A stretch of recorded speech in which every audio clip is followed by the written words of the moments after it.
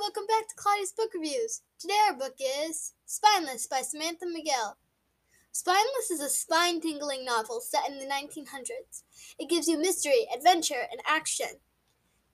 Everything a good book needs. Algie Emsworth, who is 12, is spending winter at a Florida hotel when rumors of hauntingly spooky creatures flood the conversations of guests. Algie must discover if the rumors are true. On the way, he discovers new species. But a professor that poaches for fun is living at the hotel, and Algie and his new friends must help the newly discovered species escape. Can he uncover the mysteries while handling a new scientific discovery? Samantha McGill does a wonderful job of writing this novel. My top 5 favorite things about this book are: there was so much suspense as you figure out who is behind all the nonsense. 2. Algie finds friends where he least expects it, including the hotel owner's daughters. 3. His mother is the true hero beyond the story. She helps Algie throughout the book. 4. All of the characters have very specific personalities, making them seem more lifelike. For example, Algie is not only a naturalist, but he also has asthma and possibly another illness. 5. The book is not only great to read, it also has amazing vocabulary that pops off the page. For example, Samantha uses the word scientific naturalist multiple times in the book. 6. A bonus thing that I liked that it was named Spineless after the fact that octopi have no spine, but the book does. Alright, now it's time for the secret sound. Ready? 3, 2, 1.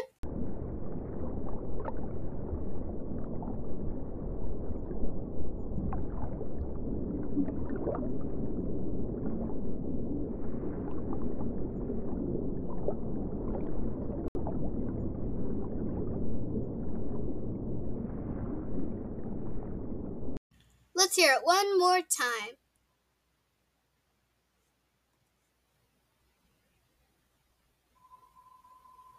Alright, now it's time for the secret sound. Ready? 3, 2, 1.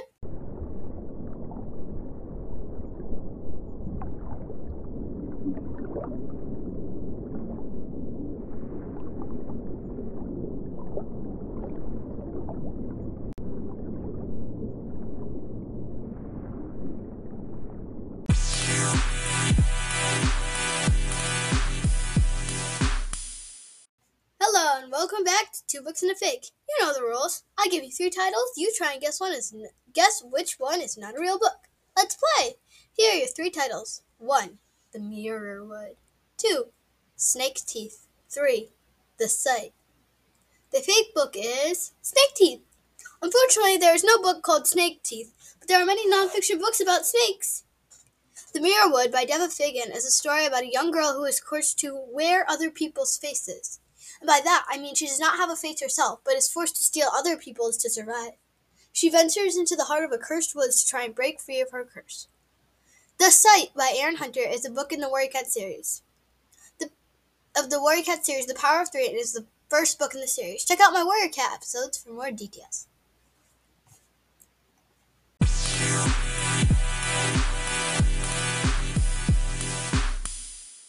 Time to read the book. Spineless by Samantha McGill. Chapter 1. The book skidded across the deck and scattered Algie's shuffleboard game. Like many 12-year-olds, Algie Emsworth was used to his older brother's dramatics. You didn't like 20,000 Leagues Under the Sea? He asked, retrieving the book and smoothing its pages. Someone to take that publisher for court for false advertising. Maybe I'll do it myself. 16-year-old Everett jabbed a finger on the front cover, which showed tentacles rolling from the inky sea and a squid's eye bulging as it attempted to ram the Nautilus summary down its beak. Almost 300 pages and only 2 about the giant squid. Why didn't you warn me? I did, Algie said. You borrowed it. Did you? I must not have been listening. Everett went to the rail and squinted across the white line of sand dunes and off the steamport's bow. A group of passengers trickled by the deck, ladies with parcels and sleeping skirts, and perspiring gentlemen in coats and Panama hats. One man sought to in a pair of binoculars shoreboard. Another dead one? Asked the lady beside him. We're taking the next boat home, the man grumbled. What sort of health resort has a beach lined with carcasses? We're not at the hotel yet, soothed the lady. I'm sure they'll have an explanation. Algae stowed 20,000 leagues under the sea in his knapsack as the group moved off. He took out his spyglass and climbed into the rail beside Everett. On shore, waves foamed around a lifeless heap. It was a small whale. Pulling out his notebook, Audrey bound it against the railing and wrote, "The carcasses have increased in frequency after afternoon as we are near our destination. I have seen dead mammals, manatees, whales, and dolphins, as well as piles of dead fish. Several unidentified flesh bobs have often been noted. Could they be a decaying species of larger animals or a yet unclassified species?" "Is this normal, you think?" Everett shaded his eyes against the sparkle. "I don't know," Audrey said, "but I'm going to find out." That's all the time we have for today. Thanks for listening, and if you have any suggestions, comments, or questions, feel free to send them to me in a voicemail. Thanks again for listening. Bye!